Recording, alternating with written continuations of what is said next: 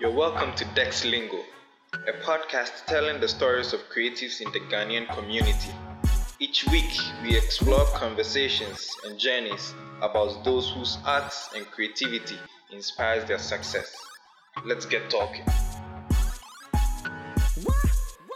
here we go, lingo. Can I start? Anyone can start. Go ahead. Okay, so. How do we do it? This way or this way? Oh, it can even be random. Yeah, nobody. Like it's more organic. No. So I'm Daniel. I'm an identity designer. I'm creative lead at 93 Studios.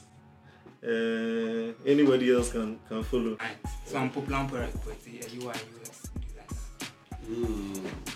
Yeah, I'm Emmanuel Denchi, animator, illustrator, brand identity designer. Senior man. The senior man in the house. My name is Nana Kwekunoma Iwa. I'm a digital marketing specialist, designer, graphic designer, and also co-founder of Mukola Studios. I'm Jeff. I am simply the go-to guy. Yeah, so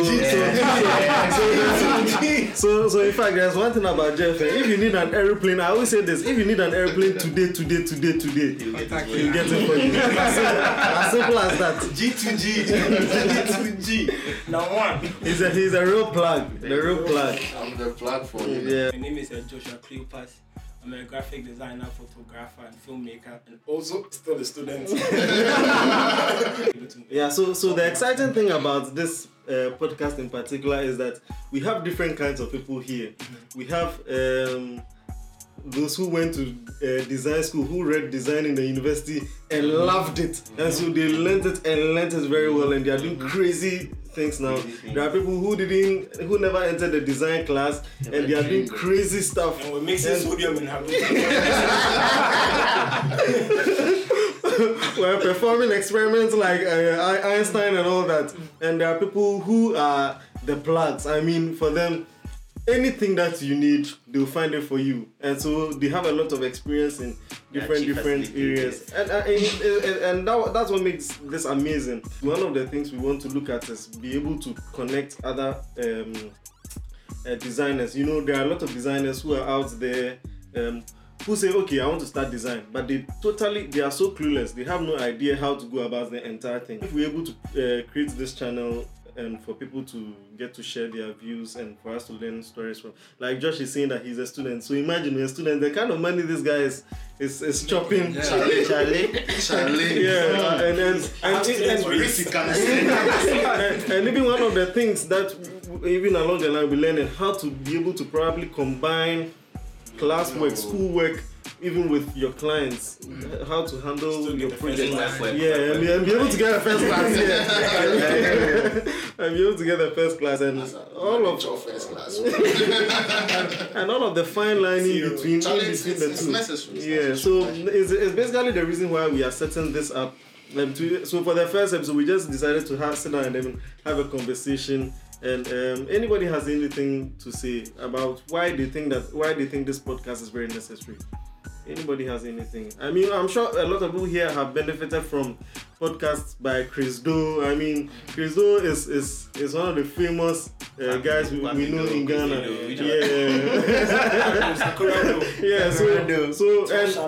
And the amazing thing is that there are also a lot of designers here in Ghana who have done a lot of work, who are actually they've done major projects. I mean, I took some time to try and find out some of these people, and the kind of people I identified on the journey of finding these people was amazing. The kind of people we have in Ghana, but there's not really a platform where they can teach the guys who are now coming up to take over from them, and then those who also be following up after us. And so it is the reason why we have decided to do this. Yeah, but let me come back to you guys. Anybody has any reason they think that this is so special and we need to do this for designers in Ghana? So I think the first thing that comes to my mind is how designers choose to call themselves. Mm-hmm. I feel like designers don't respect themselves enough. You think? Yeah. Or like, you know? I think I actually feel like I know for a fact that designers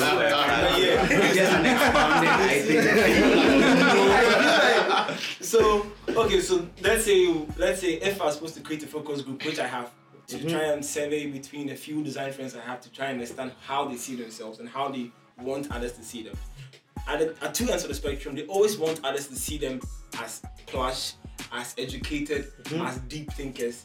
But the channel through which they're doing that is very funny. You ask them what they do, and they lack the words to go in depth about that and talk about what they do. Yeah. Some of them also feel like they have to blemish the name behind the name of their profession so they can feel relevant. So instead of maybe I'm a graphic designer, the person might look for something, I'm an aesthetic developer. I'm an aesthetic developer. Aesthetic developer. Visual architect. Visual architect.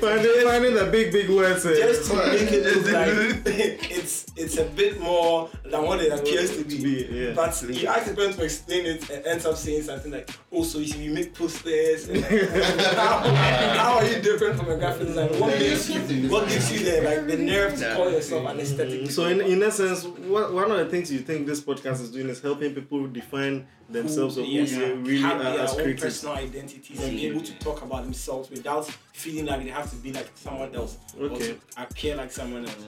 I feel part of that problem comes from the schools. Schools where Are we zooming in?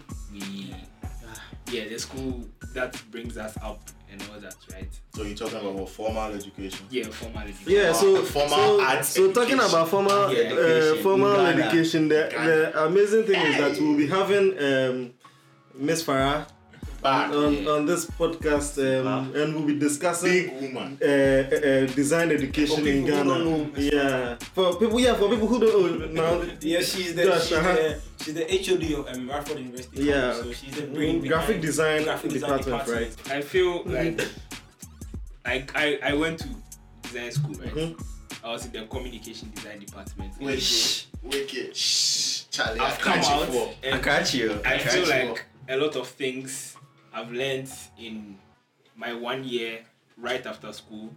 There's a lot of valuable lessons in there doing the job than I got. Than just learning it from school. And I was rubbish. It's not total rubbish, but there's rubbish in there. Yeah, I'm not scared to say it's rubbish. Rubbish in there. Balls. I mean, I was lucky to have done internship first year, second year, third year. And right after school, like I started work before I finished school, so it was like Charlie,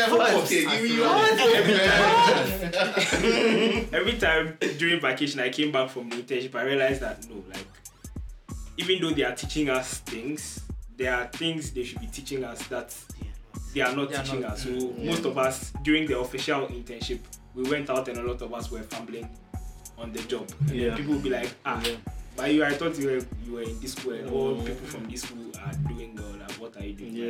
And they now have to learn a lot of things and now learn.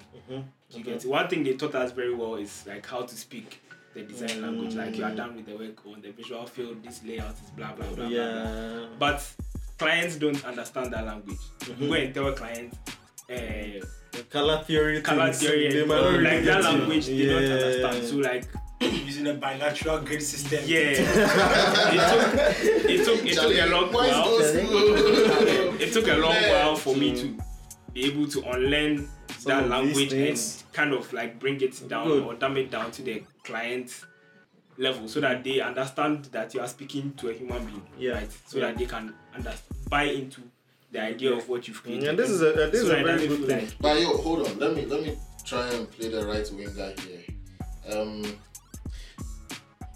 Is that not the reason why these universities or art institutions, is that not why they put you guys out there to undergo these the internships and all industrial attachments and internships, and that is it, because really the world is moving on a very fast pace, right? So you just feel that it's not everything that can be taught in design school. Well, that is why we are setting up Dexilink. Some years ago, Charlie, we're talking about billboards. Now there's a space somewhere out there in the world if it's not a motion ad, you can't put it there. Yeah. You feel me? Yeah. So I mean, these things you can't learn it from school. You have to go out there. And Yeah, but the schools also need to evolve. Yeah, one But key even factor about talking- design schools, give me a second. I feel Okay. like for a course like architecture, medicine, course in the sciences, usually longer. You see, design is not a course I feel that should be 4 years, honestly. I personally feel like design should be Wow. I'm serious. Because It's a growing there's a lot knowledge. of things that you can actually learn. Charlie, I'm But- hearing the sound of a tired student. But That's it- what But they usually find Schoolboy, like, my they usually find the average of all the students. So they intentionally keep the knowledge at a certain level. Wow, so we are around the 22nd minute. I mean, we have been saying that we wanted to keep this one short, but the conversations have already started.